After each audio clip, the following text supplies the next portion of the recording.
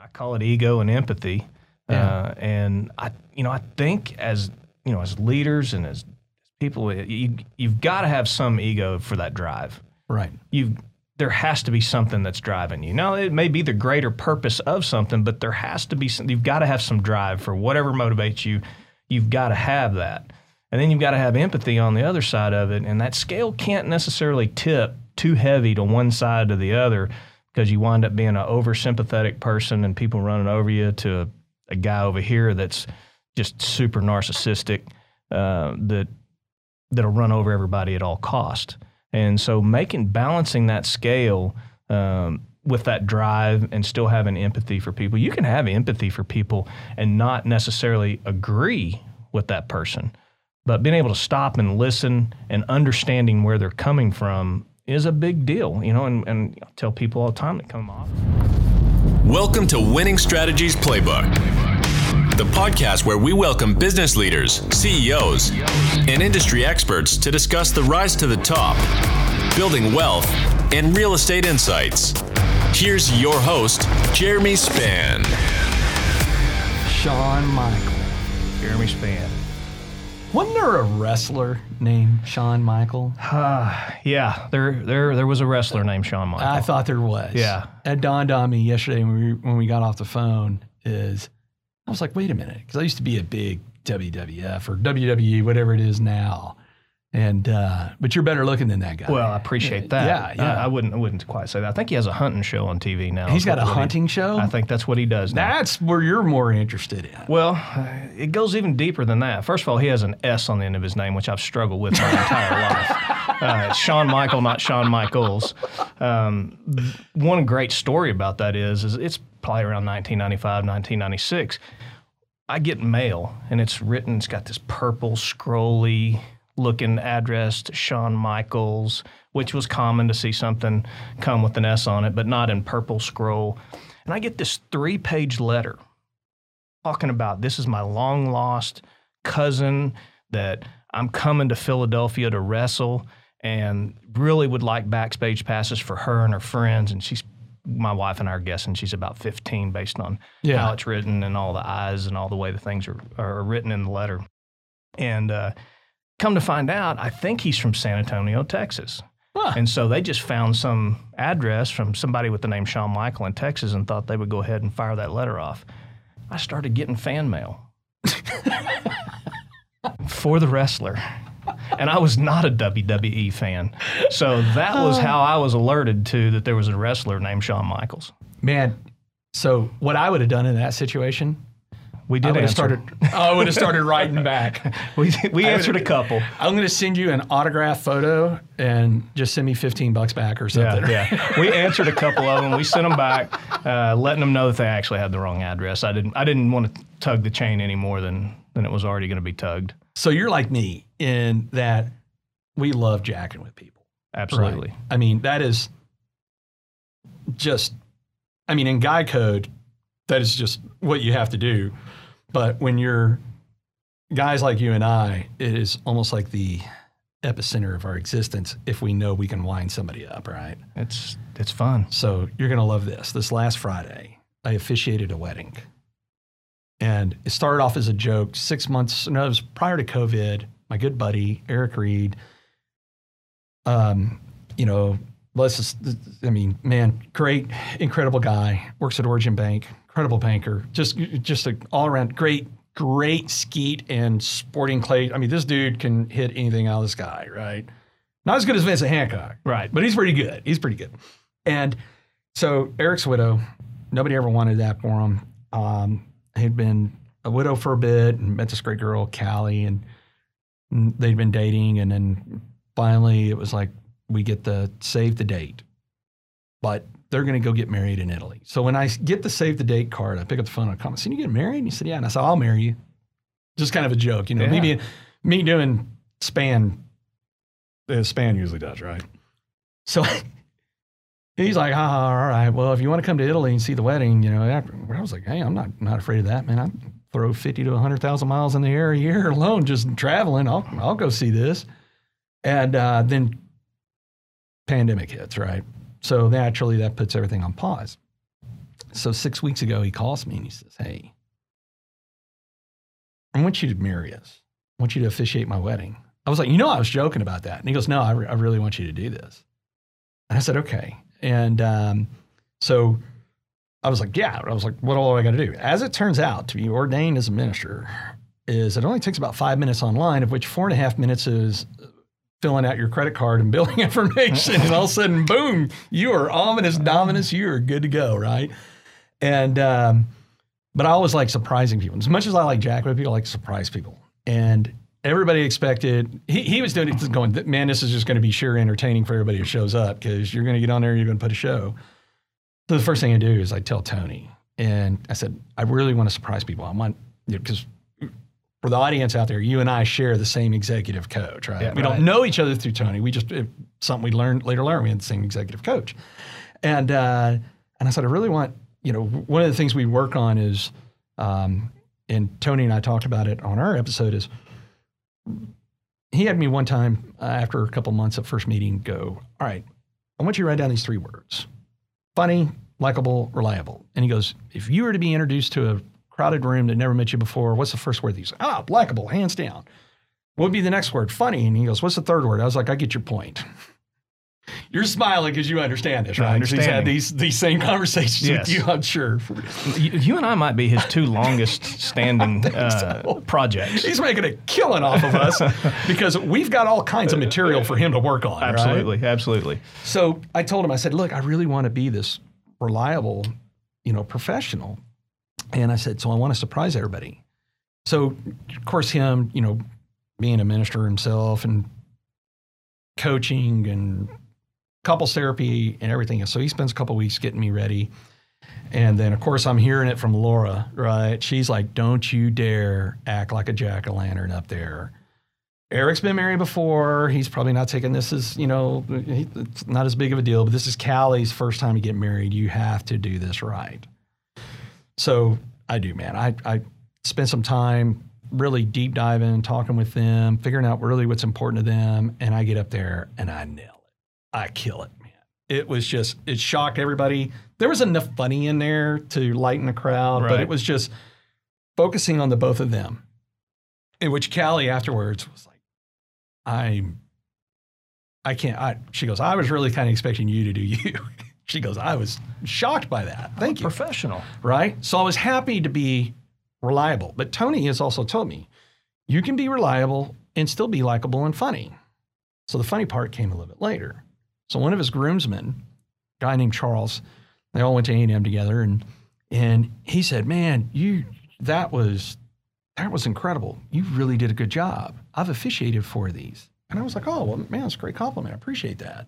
And so he goes, yeah, Eric must have sent you my notes, because I sent him a bunch of notes on me officiating weddings. And I was like, I was completely serious. I was like, man, I don't know what you're talking about. And I was like, I didn't even know how to Eric sent me a link. I downloaded it. I got officiated, got their certificate, and worked on my speech. He goes, well, man, you did really good at not looking at my notes. And I was like, well, maybe I need to share mine with you, And because I could see this guy's getting a little frustrated, right? And of course, it's like blood in the water for sharks, right? Like, ooh, that hit a nerve.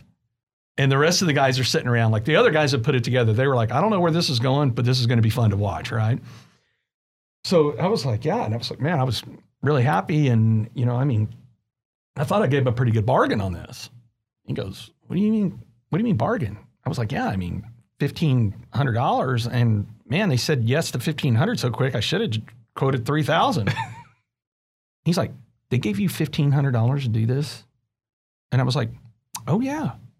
And he said, well, the going rate's only like $200 or $300. And I was like, well, unless you get me. And I was like, and I killed it. He's getting really frustrated, right? And he goes, the best I've ever gotten is my friends paid for my hotel room. And I was like, man, again, I'll help you out. I'll send you my notes. Maybe we can up the value in this thing for you whenever you do it. He's like, in Alex Sabilski, who's a great friend of me and Eric's. He's the only one that wasn't I'm a TCU guy. Alex is a Tech guy. All these other guys are Aggies. And so here's Alex. He's like, man, he goes, when are you going to let this guy off the hook? I was like, oh, no. We let this one go for as long as it'll let it go, right? And he goes, seriously, did they really give you $1,500? And I was like, yeah, he gave me a check. And I was like, well, actually, technically, it was Venmo. He's just getting pissed. And he goes, they gave you $1,500. And I said, well, technically, I only received $500 in cash. And he goes, well, that's a little bit better.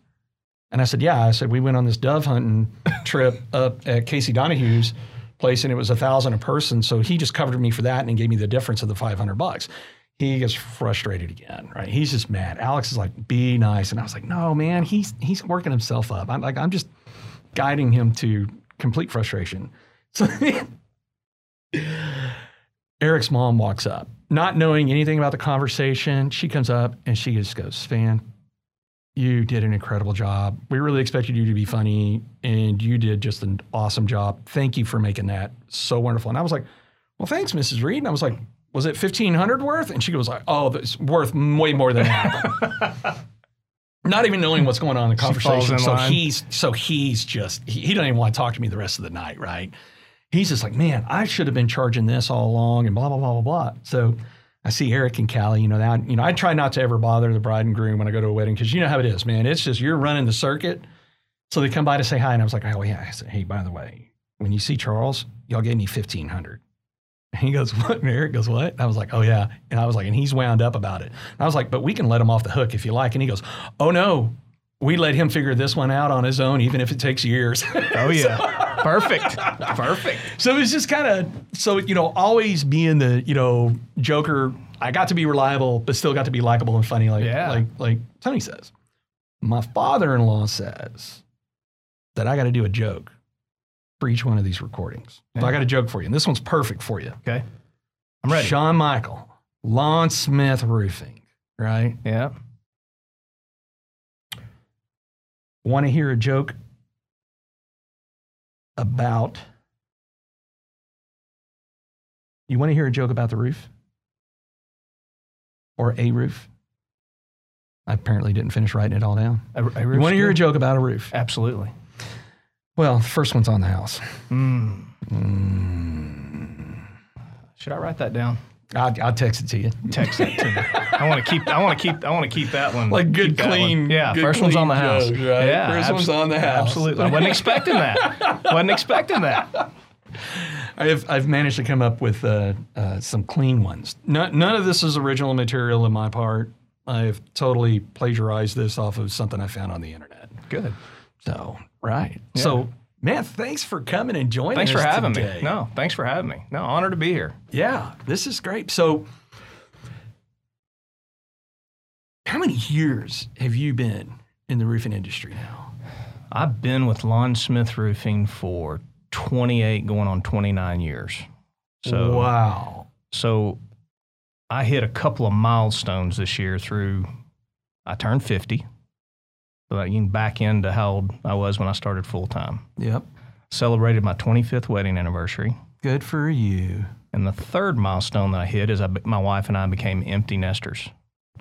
So now I have two daughters in college, one at Oklahoma University and one at Auburn, which we're going to Auburn this weekend to actually visit her. So get to go see her in her element. So 28 years, almost 29 years in the roofing industry. And I actually started 2 years before that as a summer job in college. I would not call it an internship either. That would be way too fancy for what I was doing. I wouldn't say that I was actually putting shingles on, but it was hot and laborious, that's for sure. Right. And, Fort Worth kid, grew up in Fort Worth, had the baseball dream like a lot of kids do, tried my little spot at college. College baseball did not miss me. I would like to blame it on injury. I did have some arm problems as a pitcher, but college baseball did not miss me. Yeah. Went down to Stephen F. Austin for my first year of school, and then went to Texas Tech. And when I got out of school at Tech, I thought, I'm going to try this roofing business for a little bit, see what'll happen there. And 28, almost 29 years later, here we are. That is some dedication. And it's something that you don't see in our generation very much anymore. It seems like our parents' generation were the last ones to spend an entire career in the same industry, let alone the same company. So you're a standard deviation out from the norm. Yeah, now, right? No doubt. So what is it? Tell me about that. Well, we're a 46-year-old company. Yep. Serving the Dallas-Fort Worth Metroplex for 46 years. That's unusual somewhat to stay under one ownership for 46 years. We're moving into Gen 2, looking forward to our next 46 years. So, and really, a lot of people ask us, what makes Lawn Smith Roofing so much different than your competition? And a lot of times when I hear people say, is it your sales process? Is it, what is it about the products you use? It's not. It's about the people. It's about the people that we employ. I know you and I have had discussion before, but we have currently at our company working today over 20 people who have been employed with Lawn Smith Roofing for more than 15 years. Wow. We have 17 over 20. Wow. 3 over 30 and 1 that retired after 38. Not to mention the others who retired after 20 years of service. So how many over 30 did you say? I think we've got 3 currently over 30. 3 over 30. So you haven't even been there the longest. I haven't even been there the longest. Wow. That is something. And so when you really think about it, if you know how to treat your employees, they're going to stay around. Right. If you don't know how to treat the employees, how do you think you're going to be able to treat your customers properly? I think there's a lot of secret in the sauce to the culture, the environment that we have there, that people want to stay and work and grow and advance in a local business, in a family business. We're a family-owned and operated business. And that's not everywhere today. It does make us unique. That is incredibly, that speaks to a culture that I think many companies are trying to figure out the formula for. Yeah. Right? Because a lot of people don't realize, A, how much damage a toxic employee can do. Oh, yeah. And 2, how costly it is for a business for an employee to come and go. Yeah. What does training alone cost? The expense to that. Yeah. Turnover. Lonnie was a genius in his own right. He died way too young at 58 years of age, had lung cancer. And one of the things, he was a motivational guy, a mentor. He believed in people far greater than they believed in themselves. And I remember him first giving me a book. Do you remember the book Think and Grow Rich? Mm-hmm. Still got it on my shelf, yeah. The Mastermind Alliance. Yeah. He was a big believer in surrounding yourself with people who are smarter than you are, that had experience, and to help you make the right decisions. And he did that well. That's really one of the main reasons why we are what we are today, the reasons why we do business the way we do it, how we do it. And we hope that translates over into our customer through our training and everything that we do. And it's really about thinking the people that came before you.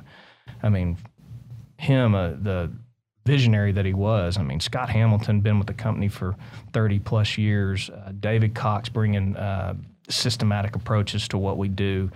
From Judy Smith being there on a daily basis, and just everything from our production department, our HR department, which is unusual in a roofing company to have. And, I looked at the numbers today just because I knew I was coming here. Over 27% of our employees have been there longer than 20 years. Wow. That's a number. And I think that speaks volumes for the organization. That is huge. And especially like when you and I were talking on the phone yesterday, is you and I work in industries where it is a revolving door of people coming and going. No question. So to have 27% retention of over 20 years is, wow. It's almost like a unicorn. Yeah. It really is. Yeah. It's a number. One of the things that we've done over the years is, and I really dedicated myself to it through particularly our sales organization, which has bled on to other parts of the business, is training.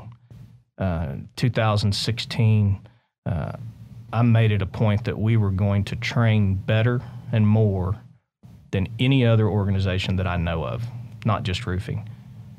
So when I started assembling a new team, bringing people on, telling young men that you're going to meet me at 6:30 in the morning, and we're going to go for 2 hours, 5 days a week. We did that for about 6 months. 5 days a week, 2 hours every morning before they actually hit the streets, went out and started evaluating roofs and looking at things. What that did is it developed a culture to where now today we do it 3 days a week. And when they don't have it, hey, we're going to have training tomorrow, aren't we? We miss one. Now they want it. It's a camaraderie. It's a level of commitment that you can't buy that. Mm-mm. You have to earn that. And these guys are phenomenal. And so I go back to the people. You know, the people in the organization, our estimating sales staff that's out there, all the way from our inspectors to everybody that works for our organization. It's about the people. I just saw something that started over the last couple of years, which now being an empty nester and having girls, and I can't believe that I'm in the position now to where somebody might ask me for teenager advice. And so, you know, we've got these young new employees, what people call new blood, coming in the organization. They've been there 2, 3, 4, 5 years, and it's not a company sponsored event. We love it when it happens, but our employees now they're making a point to have baby showers for people that are young couples having their first or second child. They're having on a Friday they'll schedule and have a baby shower at the office we had one for Stetson here recently. Him and his wife came up to the office and everybody gathered around and had a baby shower for him. And after the deal, I hope I'm not spilling his words improperly or sharing something he wouldn't want to share, but I said, you know, how was that? You know, you're a new dad coming there. And he goes, it's the nicest thing anybody's ever done for me. Wow. And I was like, wow, that's powerful. That's powerful. The company didn't do it. The rest of the employees did it for him and his wife. And so it goes back to the people that we have, you know, very thankful for those people. Yeah. Man, so you've gone from literally in the trenches, elevated through the company, now being the old gray hair guy that's going to give advice, right? Yeah. Leader in the organization saying, here's what we're going to do. I'm like you. I'm in my second year of being an empty nester. Well, actually, you could call it 1.5 because we got re-interjected of our daughter back in our house because of the pandemic, naturally. Yes. But technically, we're on our second year of being an empty nester, and you're right. I mean, it's a totally different feeling of where you're at. And like you said, it's almost funny because now people are coming to you going, hey, what did you do when you experienced something like this? Which is funny because I can go, well, let me tell you what I did that I wouldn't do again. Always. Let me tell you what will backfire and blow up in your face. And so that kind of brings me to that thing called experience, right? Yeah. Experience isn't something we get from batting 1,000. No. Experience is something we get from striking out, foul ball, whatever, right? Can't be afraid to strike out. No. I mean, 29 years in a company, how many times have you struck out? I'm not sure that I've started counting those. I don't know that I want to go back and count that stat. I don't know that I want that on the back of my card. My Topps card, I don't know that I want that stat on the back of it, how many times I've struck out. You know, it is funny, you know. You and I had this conversation yesterday. It's fun to talk about the wins, and the wins are ego-driven and the chest-pumping things, but a lot of people don't like to talk about their failures and where they went wrong, and, you know, that's where the learning really – I mean, you can learn from your wins, don't get me wrong, but where you mess up is that's where you learn. I mean, we call them – at our office, we call them ditches, you know. I mean, you don't want to get in that ditch, you know. We went in that ditch, we put dirt in it, we covered it up, we're teaching you that this is not where you want to go because it's not a good spot. Yeah. So let's don't go in that ditch again. And so, you know, learning from others and others' experiences is a big deal. Yeah. Paying attention. Yeah. So my nephew is a senior at TCU. And unfortunately, my brother's had a lot of problems in his adult life. And so he's not really in the picture. So and it's been really exciting for me to be this parenting role model mentor for my nephew, since naturally all we have was a daughter. Yeah. And so I get to do the guy time thing with him, and he's pretty. Let me tell you, all things considered, of course, his mother is an incredible mother. Like, wow. I mean, I could do a podcast series just on her and the challenges she's faced and where she's come in life. So I really have to give a shout out for Lindsay of just taking it, the old saying, when life hands you lemons, make lemonade. Yep. Well, let me tell you what, she turned it into a lemonade stand, right? And so here's Elijah. He's interning for me, which whenever he's talking to my dad, his grandfather, he's like, yeah, I'm just pretty much Uncle Buddy. He calls me Uncle Buddy's pinata, right? I mean, he gives me every bad thing there is to do, every tough thing. And so along the way, I was telling him, I said, look, the reason I want you to go do these little things is it allows you to understand when I share some experiences with you, because I don't want you to repeat those experiences. I want you to have new experiences that I never experienced because I didn't push things far enough, because I just the runway, right? And my runway ran out, and I want you to extend that runway to go make new mistakes and different mistakes and be able to just go out here and be as successful as you can. But like you said, it's easy to talk about the fun wins, but it's hard to open up that kimono and be vulnerable and say, let me tell you about the not so good stuff. Right? Yeah. And so he's come a long ways. And, it was funny. He and his, I was going to have him go do something for me. This was a couple months ago. And I've got, me and my business partner have 8 TCU student rental properties. And I needed him to go do something. And I was like, I wake up in the morning, I get up at 4 a.m. and I see a text. He's like, hey, Uncle Buddy, me and my buddies went out and partied tonight, but I just want you to know we are going to show up. We are going to do it.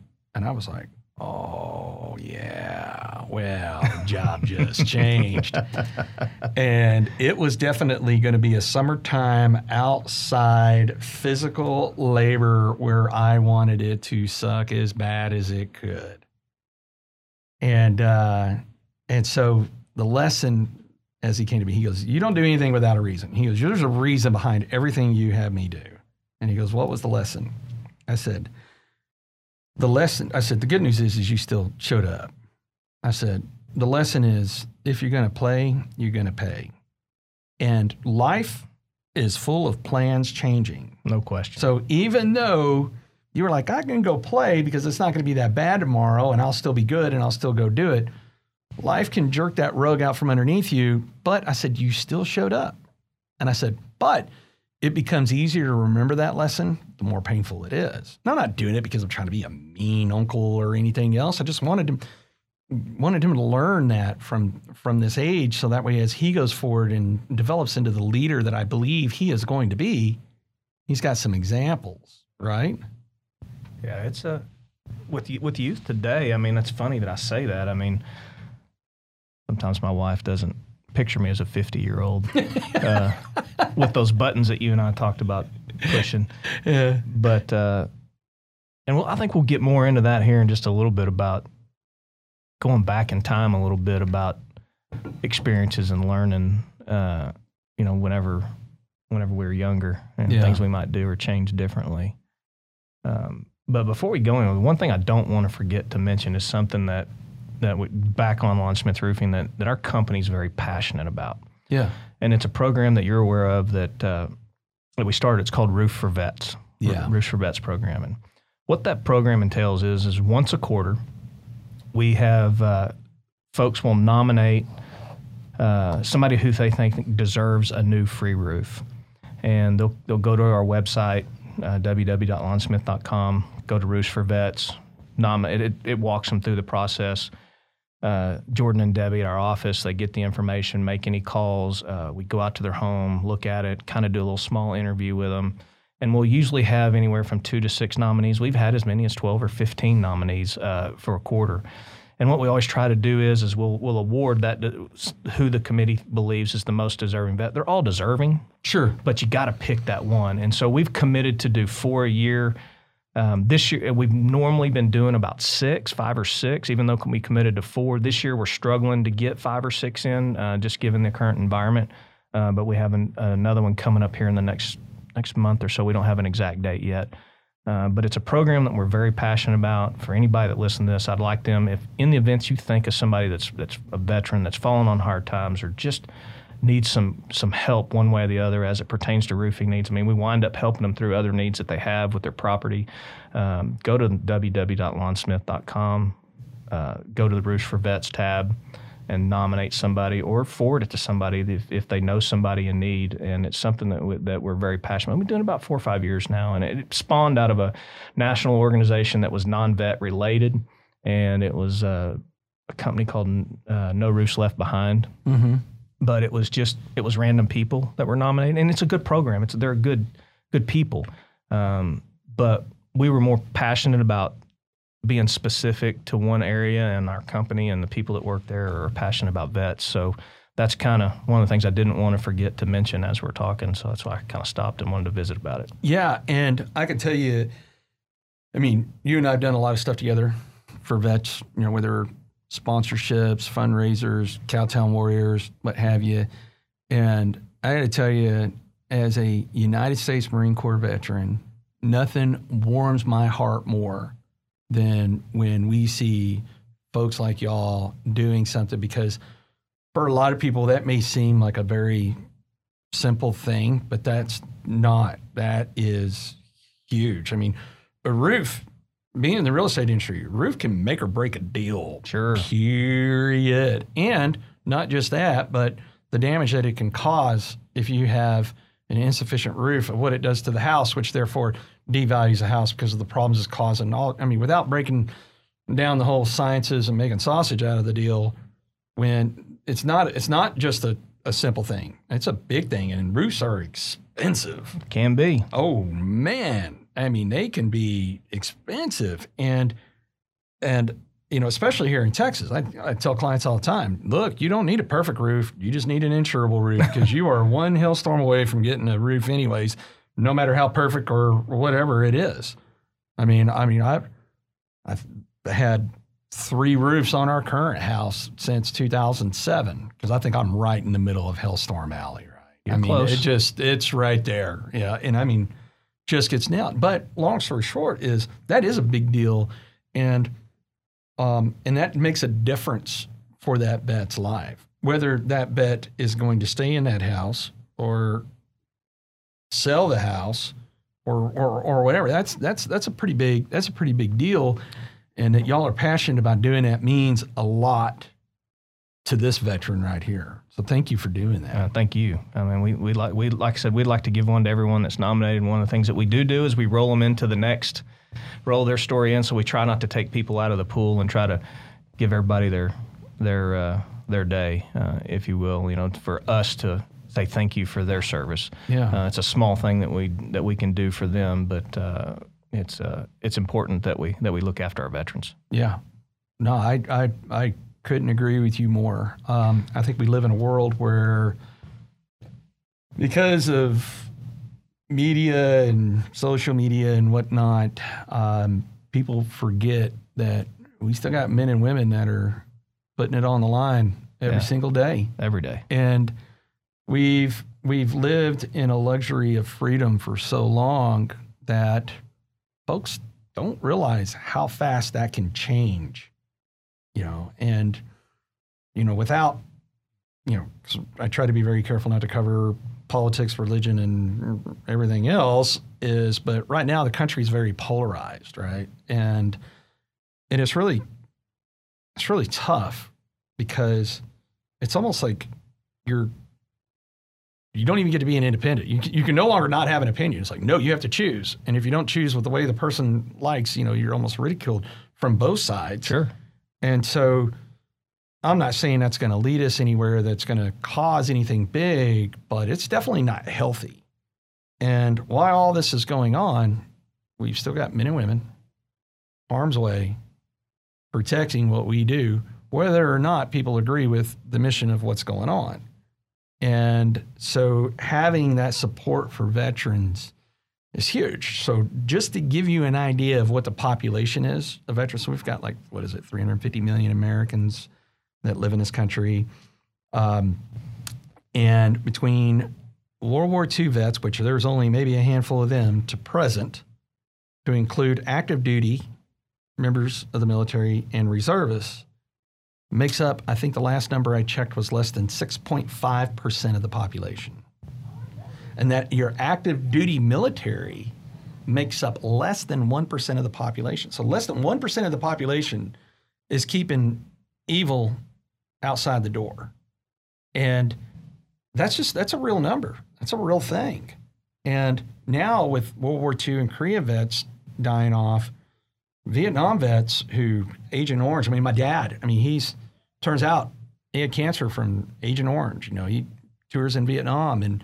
And so those guys are going to be, dropping like flies. And when that happens, that percentage of people that have taken the oath to serve this country against enemies, foreign and domestic, is a real small population. And that's just, it's a real thing. It's a real thing. Yeah, real thing. Absolutely. So thank you for you and your company doing that for vets. Yeah. Yeah, absolutely. So, and it was funny because your Root for Vets, I had that written down on my notes. We were definitely gonna get to that. So, you and I met a couple of years ago at Defender Outdoors. We did. Right. Cold, rainy day. Yeah, it was. It was a cold, rainy day, and we were at the indoor range. And for the audience who doesn't know about Defender Outdoors, Defender Outdoors is the largest indoor shooting range and retail space in all of North Texas, I believe. And it's got a rifle range inside. It's got several pistol ranges. And then they have the Shield Club.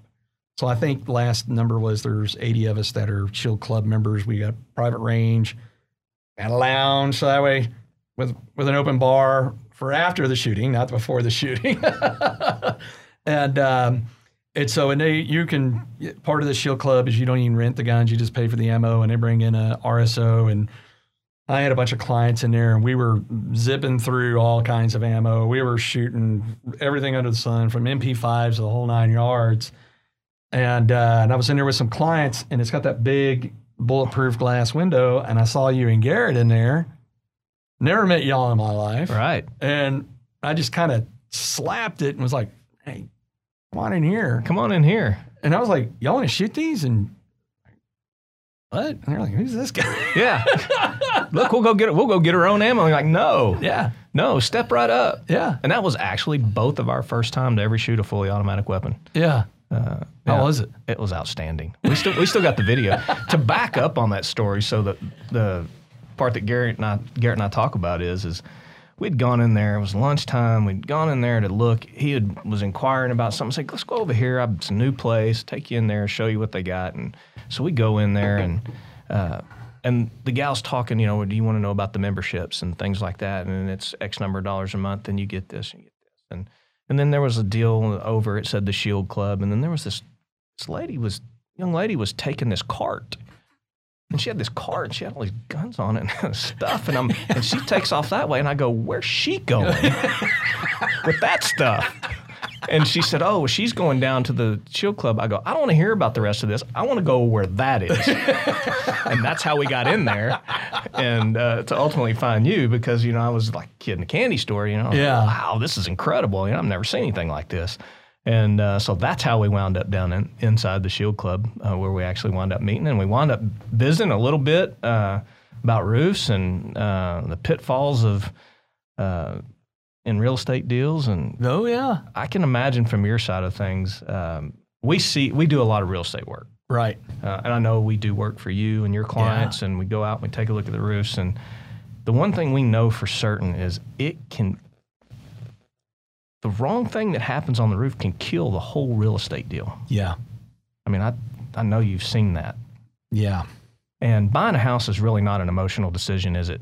Well, We would like for our clients to take that approach, but not always. But even for, I mean, I've only lived in 3. My wife and I built our first 2 homes and remodeled our 3rd one, which we'll never do again. Right. And it's always kind of an emotional decision to make the move. It's an emotional decision to leave. And so people are kind of, their emotions are really involved in it. And it's either both parties, the people that are selling and or my house is perfect, my house is not. And, you know, normally in a real estate transaction, we don't get involved until, I believe your industry calls it the home inspector, actually comes out and he looks at everything around the house, and he may make a note to what he sees and attach photographs to deficiencies in the roof, whether it be weather damage or tree damage or whatever it may be, age or whatever, or it may be just simply say, consult a professional roofer. Yeah.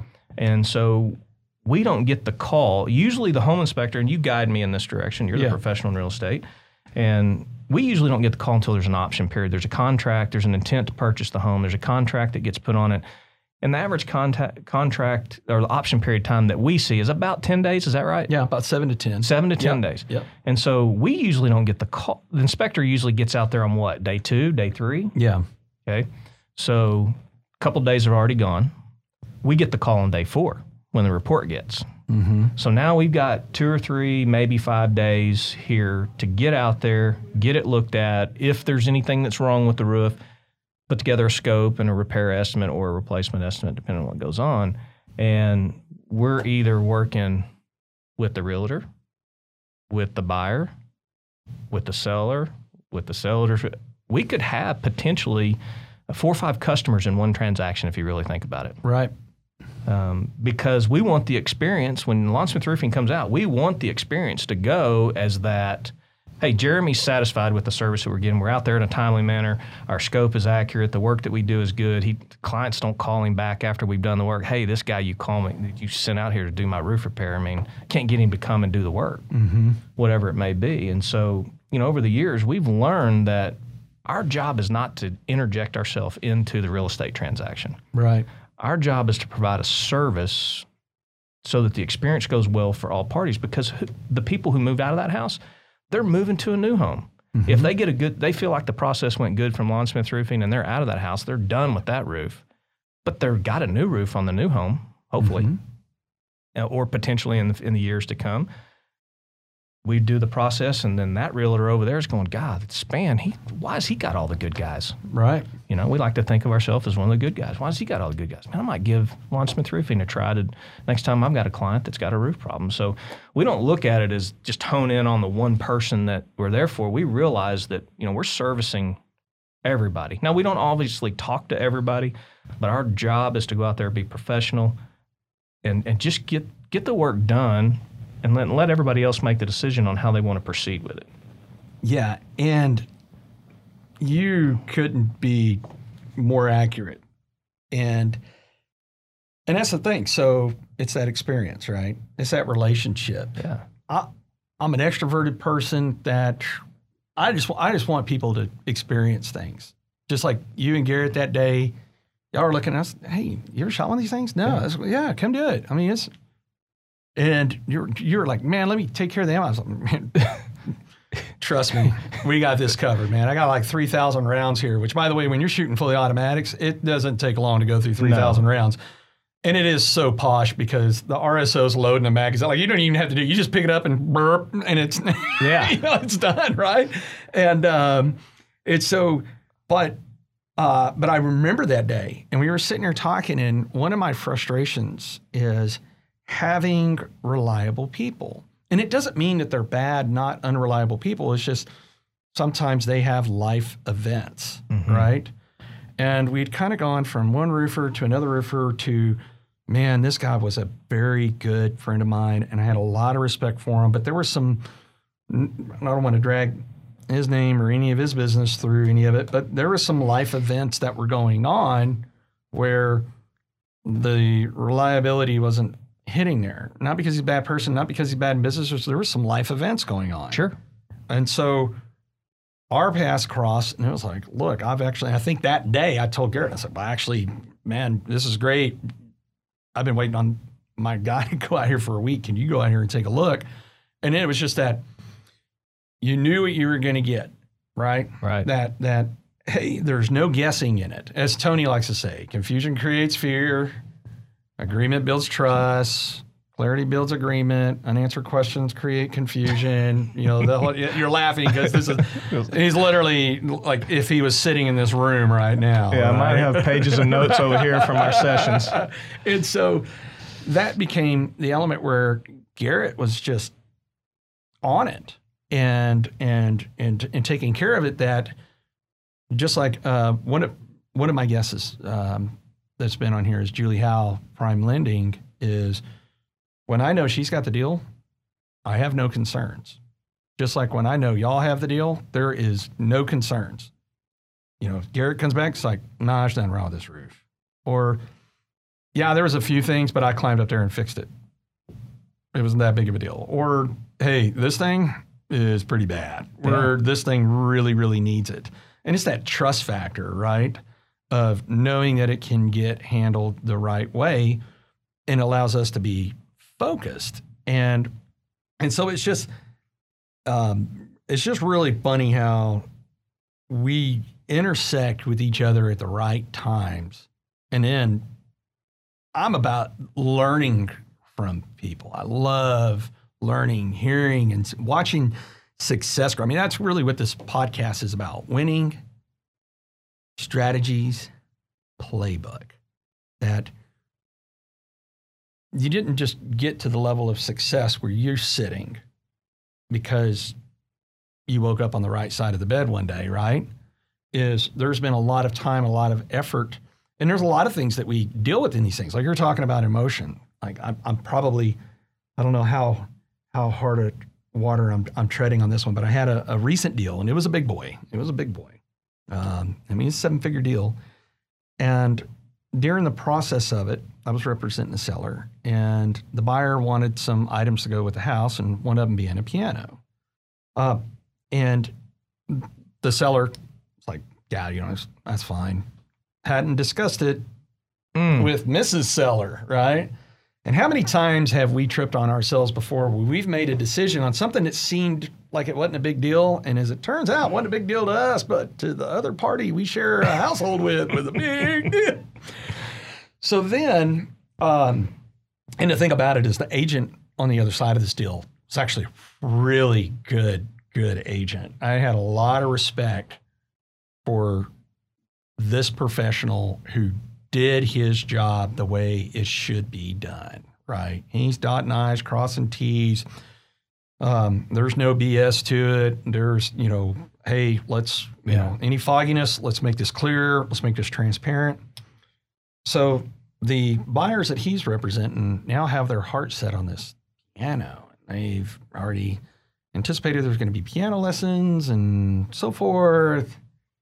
Well, then we get down to the inspection period, and we knew there were some deferred maintenance things on the house that were going to happen. Yeah. And so the report comes back, and my seller's like, no, you know how it is, starts off, I'm not going to do anything. And the buyers are like, all right, well, we're asking for this. And it was like, okay, well, I'll do half. And they're like, well, we want full. And it's like, okay, well, he saw an opportunity to go, hey, wait a minute. Okay, I'll do full, but I want to keep the piano because, you know, he's getting an earful at home, question. right? Right. And we've all been there. Every one of us have been there. Some of us a lot more often than we should be, like myself. And so the other side was like, no, piano stays in. This deal terminated because of a piano. So when folks say, well, emotion doesn't get involved, and it's not that my client was being emotional about it, but he was receiving some emotion from the party that he shares a household with. No question. And on their side, they had to make an emotional, and it was funny because the agent and I were just like, how much is the piano, man? Like, what is a goodbye damn piano, right? I mean, this is a 7-figure deal. Like, yeah. why are we losing this thing over a piano that costs a couple of grand? I mean, we're not talking about something that was a Claiborne or, you know, like was in the symphony for whatever. I mean, we're talking about, you know, a piano, but there was. It started out as sport negotiation, then it wound up in an ownership. Right. And the deal fell apart. fell apart. Yeah. And I'll never forget, like, Agent and I were talking, and he goes, "Did this deal really fall apart because of an effing piano?" And I said, "Yeah, it sure did." And, but those things happen, right? People get emotional. Now, fortunately, the deal never stops with us, right? And I had, during that process, managed to get a backup offer that was for even more money. But no piano. No piano and cash. And so while that deal terminated on a Saturday, we closed by Friday with a cash deal. Wow. So being the point is, so many people along the path would have just been like, hey, I've got the deal, we're good. And then they wait for chaos to hit. And I'm always trying to, not just me, when I say I really mean my team. My team is really who does. It's all about the people. Oh man, they do all the heavy lifting. People are like, "Hey, I want you to go." I'm like, "Really? You don't want me? You want them? They're the ones that are really going to deliver the value. I'm just a not so pretty face for this thing."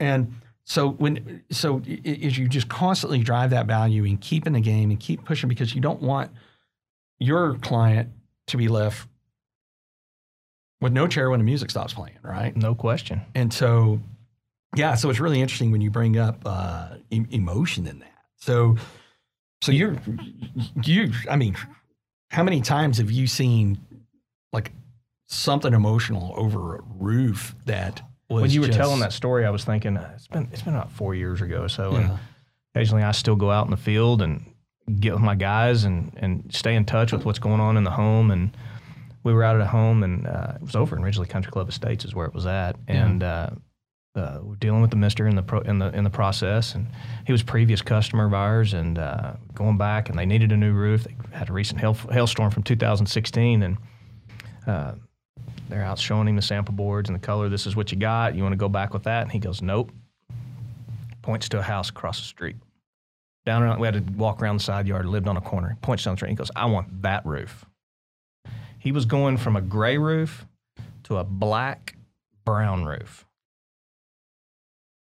And so, guy was a little bit younger guy, was going through the process, and it's not because I'm so smart, but because I've been down this ditch before. Right. I like how you call it the ditch. Yeah. So I'm sitting there thinking to myself, I'm like, all right, it's time to interject a little wisdom in this thing. Yeah.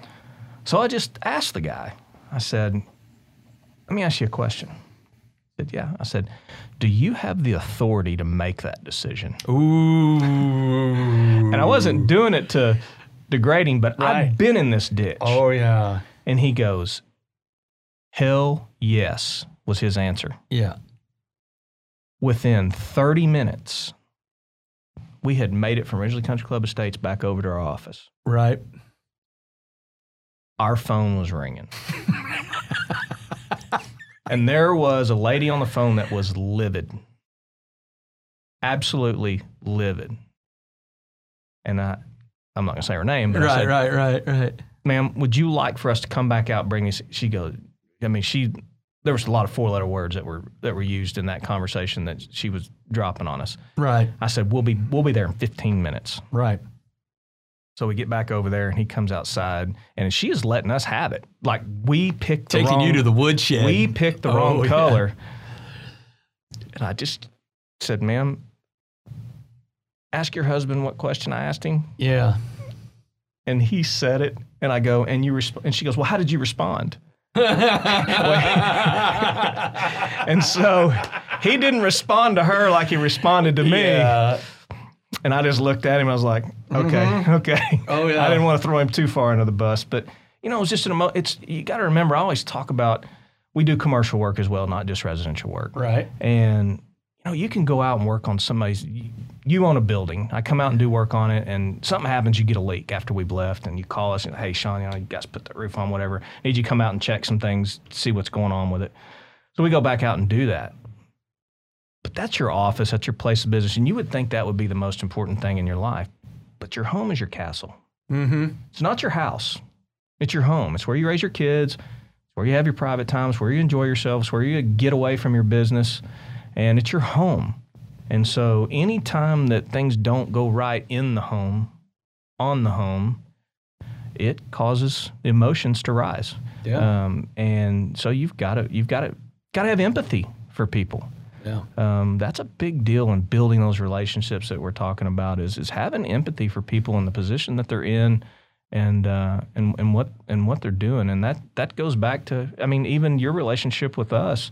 You build those trust in people. I mean, Garrett, the guy you let shoot a fully automatic weapon and has serviced you, I believe, well, and Time and time again. believed in trusting you. When it was time to sell his home, who did he use? Yeah. We were And I his mean, I first think phone you call. found him a fantastic home for his young family. Yeah. He's got a new dog, little puppy out there now. Does he? He's got it all dressed up with a new fence and everything, and he's got it good. He's got a great home. I mean, you guys helped him and I think the deal went through without a hitch. It went pretty well.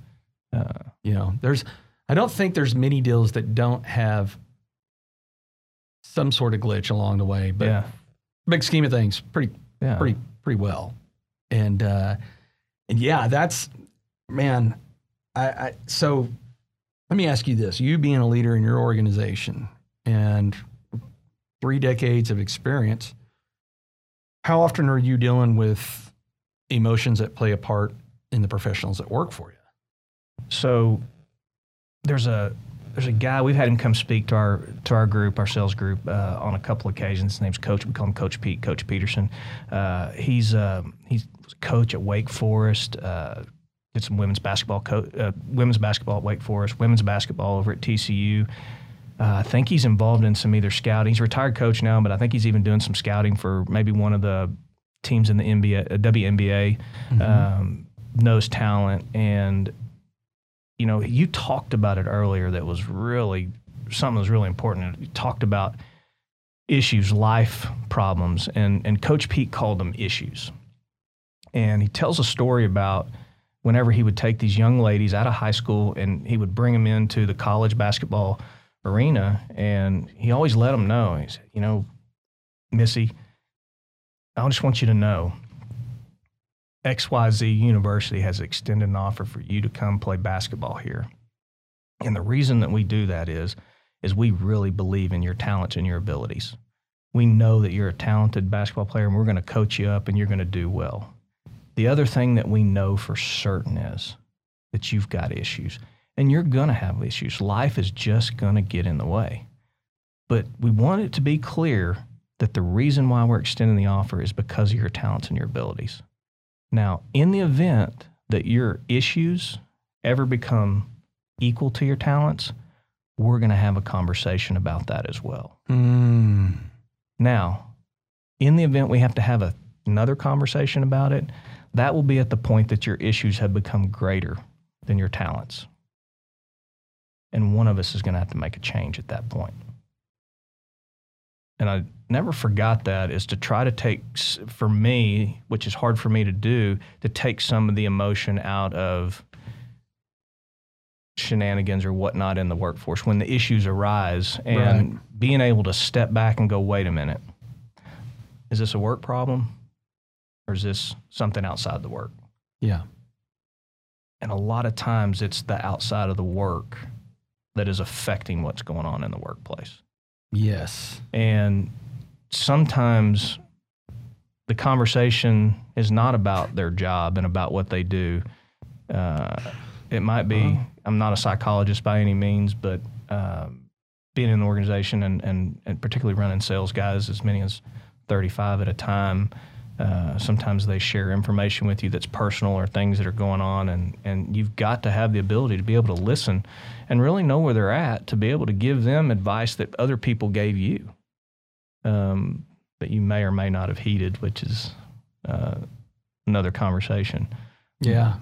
Yeah. Like, learning that lesson from our coach, Tony, was sometimes you do got to sit there and listen to how the watch was built, when really all you want to know is what time is it? Yeah. And that's hard. I mean, I think that's really hard for extremely successful people, because we're so forward on momentum that tell me what time it is so that way I can keep the momentum.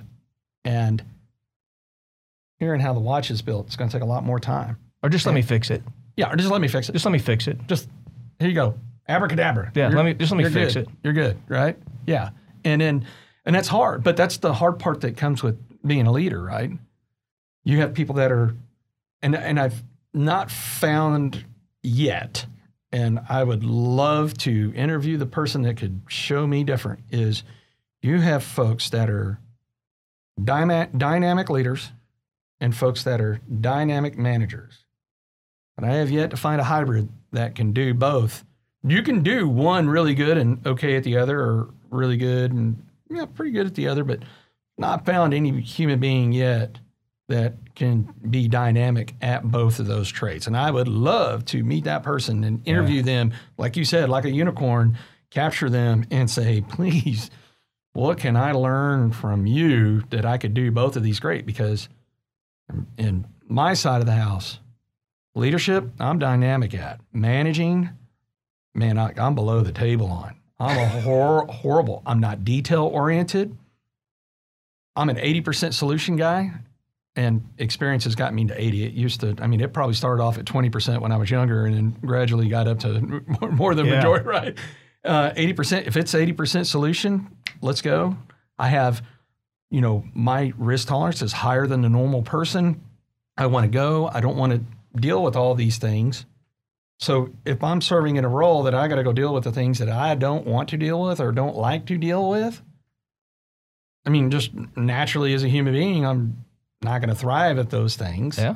And you hear different philosophies in business like, well, if you're really good at this, you should really work on your weaknesses because that'll make you greater at your strengths and blah, blah, blah. And I don't know what the right or wrong answer is, but in my opinion is what we did to become successful is we took everything I wasn't good at and I don't even touch it. All I do is focus on the stuff that I'm good at, and we are like a Ferrari. It goes back to surround yourself with good people. 100% is your things that, successful guys like yourself do, right? You go get a coach. So all the money that we spend on someone that our wife will tell us for free. Yeah. And then I have what's called my Fave 5. Remember that? I think it was T-Mobile. The commercial where if the 5 people that were in your Fave 5, you had unlimited calling. Well, now naturally you unlimited calling. But those 5 folks are the people that I depend on, that when I've got something very challenging, I can call them and say, here's a situation I'm dealing with. And then they're yards ahead of me on thinking through things. And it brings a sense of that calmness, right? Yeah. Something else we learned out, Tony, is like, hey, when everybody else is ramped up, be calm. Something I learned as a police officer is if you want to get people to stop shouting, talk quieter. Because they have to stop and lean in to listen at that point. And if they're not going to stop and lean in and listen, then, well, they've made a decision for what's fixing to happen next, right? A lot of people a lot of times act like they want to fight, but they really don't. And you got some that really do. Oh, yeah. We got a lot of men and women out there putting it on the line every day for in blue that are doing that.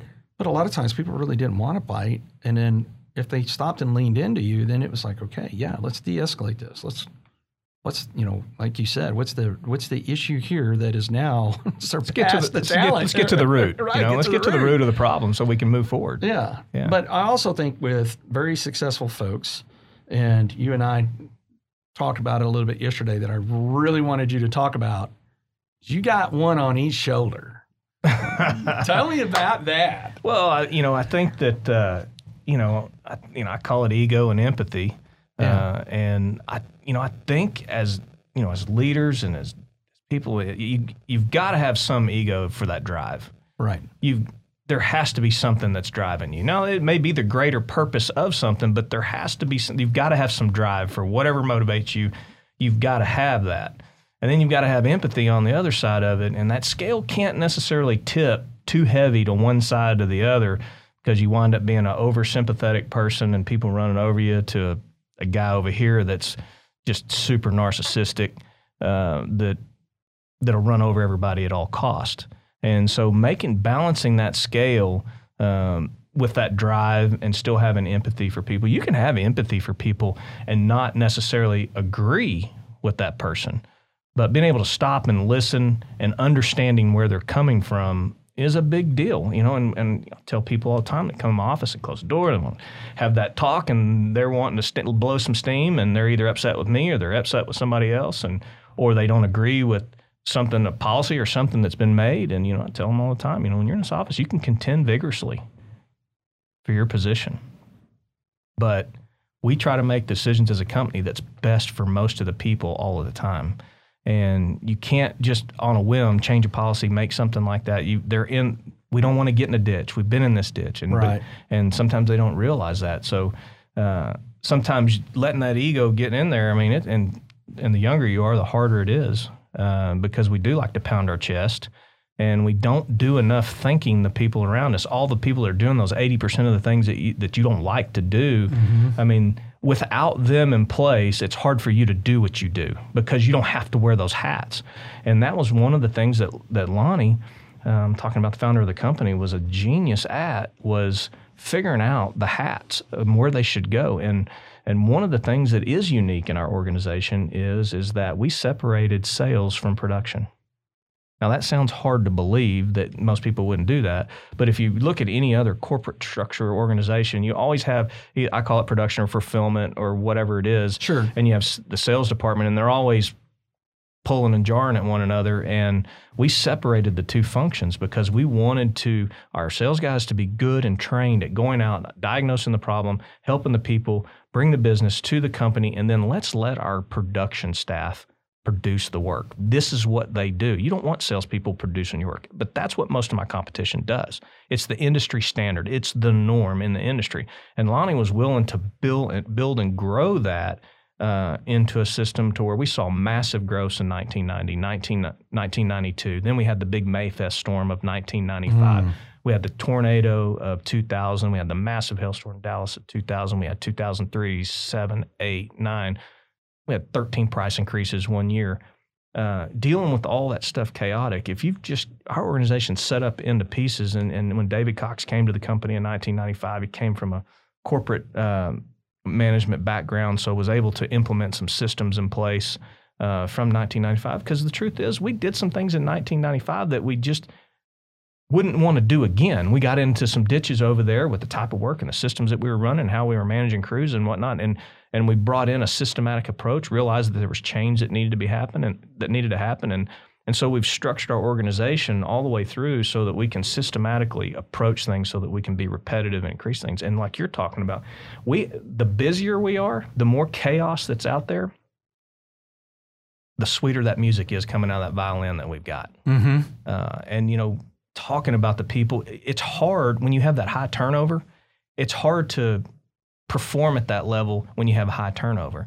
And because we've had so many people work there for so long that understand what we're doing, and that was Lonnie's goal is, hey, the re-roof industry in North Texas, or Texas as a whole. I mean, I've been the president of North Texas Roofing Contractors Association, vice president of Roofing Contractors Association of Texas, served off and on those boards for over 10, 12 years.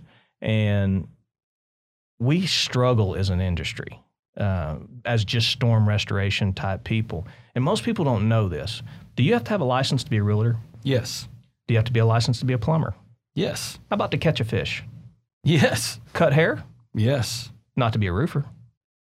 Do Mm. you have to have insurance to be a roofer? Nope. People don't know this about the industry. These are people that are opening up and exposing that 7-figure home, and they may or may not have insurance. They don't have a license because there is no mandatory licensing mandated by the state, as in the other areas that we talked about. Now, we do, through the Roofing Contractors Association of Texas, an organization that I'm part of, still serve on the board, there is a licensing process. It's a voluntary licensing process, and you go through and you take a residential commercial test. You do a roofing comprehensive side of it, as well as a business management side of the test. So we self-police in that manner, and that's voluntary to do that. But with all the roofing contractors that there are in the state of Texas, there's very few of them that are licensed through even RCAT. Do you believe they should be licensed? You know, I think that it's something that we're working to. It just depends on who polices it. You know, there's been several bills that have been passed in legislature over the last couple of years, one being the deductible bill, which has had massive impact on our industry for the better. Most homeowners don't know that. They get into a situation, a roofer's going to tell them they can cover their deductible. It has to be on the front of your contract that is not taking place. Right. So that's a good sign. As far as licensing concerned, I would like to see roofers licensed. I mean, the more education, the more continuity that we bring to what we do, it will get rid of a lot of roofers. It will increase expenses. There's been fight over that, and we're going to let that continue on over the next couple years.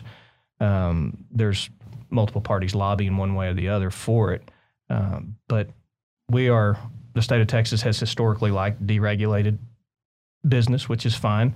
But the roofing industry has run with like the Wild Wild West for so many years, and for a while probably got out of control as a whole.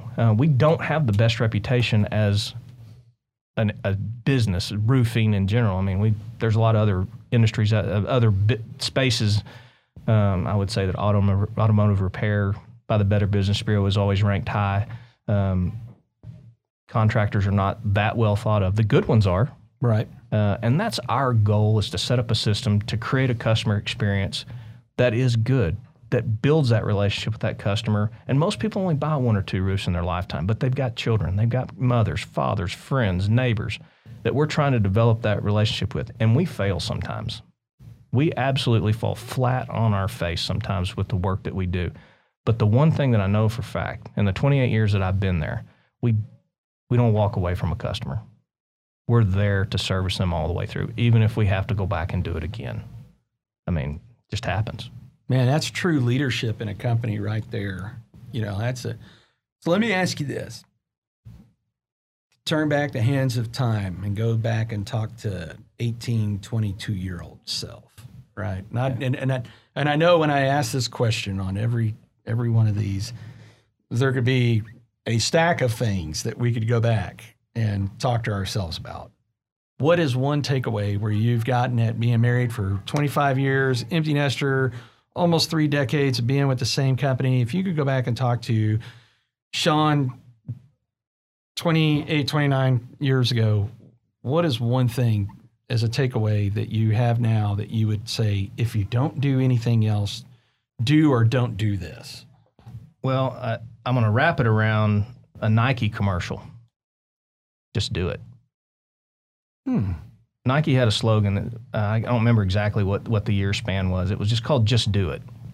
And one of the conversations I've had with both of my daughters, and as kids coming out of high school, I'm not sure many of them really know what they want to do with the rest of their life. Both my daughters went into college. My oldest one is deaf, has a cochlear implant. Graduated from high school. You would not know it if you spoke to her that she had any type of speech impediment or anything like that, but she wants to be a speech pathologist. Tough road to hoe. And my youngest daughter, who's at Auburn, because of her sister and seeing all those things, she went into speech pathology, but she's in her first semester of college, and spoke to her last week. And she's like, "Dad, I'm going to change my major." She goes, "I don't think it's going to be for me." Yeah. And I said, "Well, really, what do you think is?" She says, "I think I'm going to go to the business school." And I said, "Great, knock your lights out." I said, "Just do it." I said, whatever you want to do, just do it. Yeah. Work hard at it and give it your best. Just do it. But the other thing that goes along with that is as a young man in this industry, I was surrounded by so many, because of what Lonnie and Scotty and Judy and David, everybody was building. I was surrounded by a lot of smart people that had more experience than I did. And so I was able to feed off of that, and people like yourself and Tony and all those other things. And as a youth, I had people tell you a great idea, and you're like, "Man, that sounds awesome. I'm going to do that." And then you don't do it. You write it down, and it's good for a day, an hour, a week. I mean, think about it. How many sales motivation trainers are there in this world? Oh. Yeah. I mean, you remember, guys like that are good trainers, like older ones that would be like Tommy Hopkins. Yeah. Go back to Zig Ziglar. These guys put on filled arenas. I've been there, by the way. Filled arenas with people, and when they, at lunchtime, man, they're networking and they are fired up. They leave, man, these sales guys are jacked up, and they're going to go set the world on fire. They buy the tapes, everything. Less than 1 or 2% of those people ever employ anything they learned. One idea that they learned from these wise people. And that going back 22 years ago, I wish I would have just did it and employed some of the things and maybe I wasn't mature enough to handle some of those things. So maybe time was on my side in some of those things. But just do it. Pay attention. There's a lot of smart people out there. And then thank them for your successes. Mm-hmm. Then thank them. Get that ego off. Don't pound your chest saying, look what I did. Thank those other people that helped you along the way. I think you'll be much better off for that. Yeah, that's some sound advice for and it's been really interesting as we've done a number of recordings, and we haven't broke the path that we're on, which is everybody says something different when I ask them that question so far. Yeah. Which has been great because I really expected which tells me that's a true, honest answer to that question, because no one's using cliches. Well, I would XYZ, ABC. Everybody has had something different to say, which is just authentic. And I mean, man, we could probably build an encyclopedia off of what we're doing here. I'm waiting for one to repeat itself, and I'm not even going to be angry when it happens, because we've just had this long stretch of hearing all these things different, of just going, hey, you could go back and talk to 22-year-old self. Here's the line items that have come up after our guest speakers, and to just go and do it. But like you said, advice is only as good as if you're willing to not just listen to it, but deploy it. Yeah. Right? And man, well, so somebody's looking to get some roofing professionals. Where do they go? What do they do? Well, the easiest thing to do today is everybody's got a smartphone. Go to www.lawnsmith.com. There's a form there for you to fill out. You need assistance. You can pick up the phone, call 817-926-8400. You'll get our Fort Worth office, or depending on where you're at, you can always use the 800 number, which is 800-829-2345. And we'll have somebody there to assist you in whatever form or fashion it is. It might be just an answer to a question. Okay. Well, John, I can't tell you how much I really appreciate you coming in. This podcast, Winning Strategies Playbook, is about, it's great. I want people to generate business off of coming on here and being a guest and so forth. But I really want it to be where the audience our target audience is high performers. And high performers to not feel alone as they hear these journeys of, hey, guess what? You're not alone. It wasn't an easy path. A lot of bumps in the road, a lot of learning, and to hit high levels of success, you have a lot of people that have the spirit, but do they have the courage to do it? Yeah. And there's a lot of people that don't, and I don't hate on them for that, but it's one thing to, like you said, is go, oh, well, I'd really like to go do X amount in sales. But like you said, it was, okay, go do it. Because guess what? If there's certain levels that if you're going to hit, what a lot of people don't see is they don't see me rolling out of bed at 4 o'clock in the morning. They don't see me working until 8 o'clock at night. And I'm not just talking a couple days a week, 6, 7 days a week, sometimes 30, 40, 50, 60 days straight at a time to drive that. Not everybody's wired to do that. No. Nor does a lot of people want to be wired to do that. I know we're winding down, but I want to say something when you say about getting up 4. I love to talk about getting up early. Because I think most people talk about getting up early that don't get up early. You really don't. And so one of my favorite things to do is I'll have guys, I get up early, I get up 5:30 in the morning. I said, man, meet me down here for breakfast at 6. Yeah. Well. Man, I tell you, so it's funny is because I'm so ADD, is when something pops in my mind, I automatically send it out, right? Yeah. And I finally have gotten better about not doing that. Sending emails at 4:30, waking people up. I mean, I've one good buddy of mine, Jamie Peace, fellow Marine. He pings me one day and goes, "Look, the rest of the free world is not up at 4 a.m. I don't know what's wrong with you, but stop sending me messages at 4 a.m." And it's but it's funny because people often ask, man, it must be because of the military and you love getting up at 4 a.m. Like, I can promise you, in the history of Ever and Ever, is there one person that hates getting up at 4 a.m. more than me?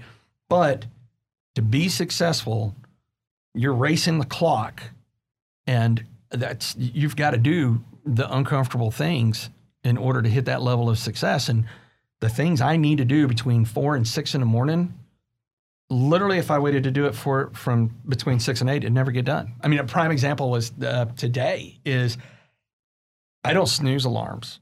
I generally beat it. I have it set for 4:30, and it's a rare occasion that the alarm is the thing that woke me up. Usually by 4:15 latest up, and then once I'm up, I'm up. But today, that thing went off, and I was like, nope, we're doing another hour and a half. And I can't even think. Like, it has been years since the last time I did something like that. Like, even if I went out and tuned it up with some buddies or clients the day before, I still drag it out and get up in the morning. Yeah. But what happened is I knew I was going to be recording all day today, and I was exhausted. My brain was dead, and I was just like, man, I need some rest. But here was the trade-off. I was late getting here because sure enough, yep. I was trying to get some things done, and all the things that start popping off at 6 and trying to get out the door was impossible. And then what I did is because of my choice to sleep in an hour and a half later, which never happens, ultimately caused me, not intentionally, but to not respect the time of the people that were here already waiting on me to get started, to include Tony and Aaron and the rest of the team. Like, hey, 5-10 minutes. Yeah, I get it. I'm not going to kill the world, but still, it's not a respect of their time. Sure. All because I made a decision when I should have just drugged my ass out of bed and said, nope, hey, no matter how tired you are, you got to go do this. Yeah. So thanks again for coming, You're brother. welcome. And man, congratulations on all your success and moving forward. And man, great to see you. All right. Thank you. Yeah. And don't forget, nominate your hero today. Nominate the hero today. All right. And we'll make sure we push that out on the website.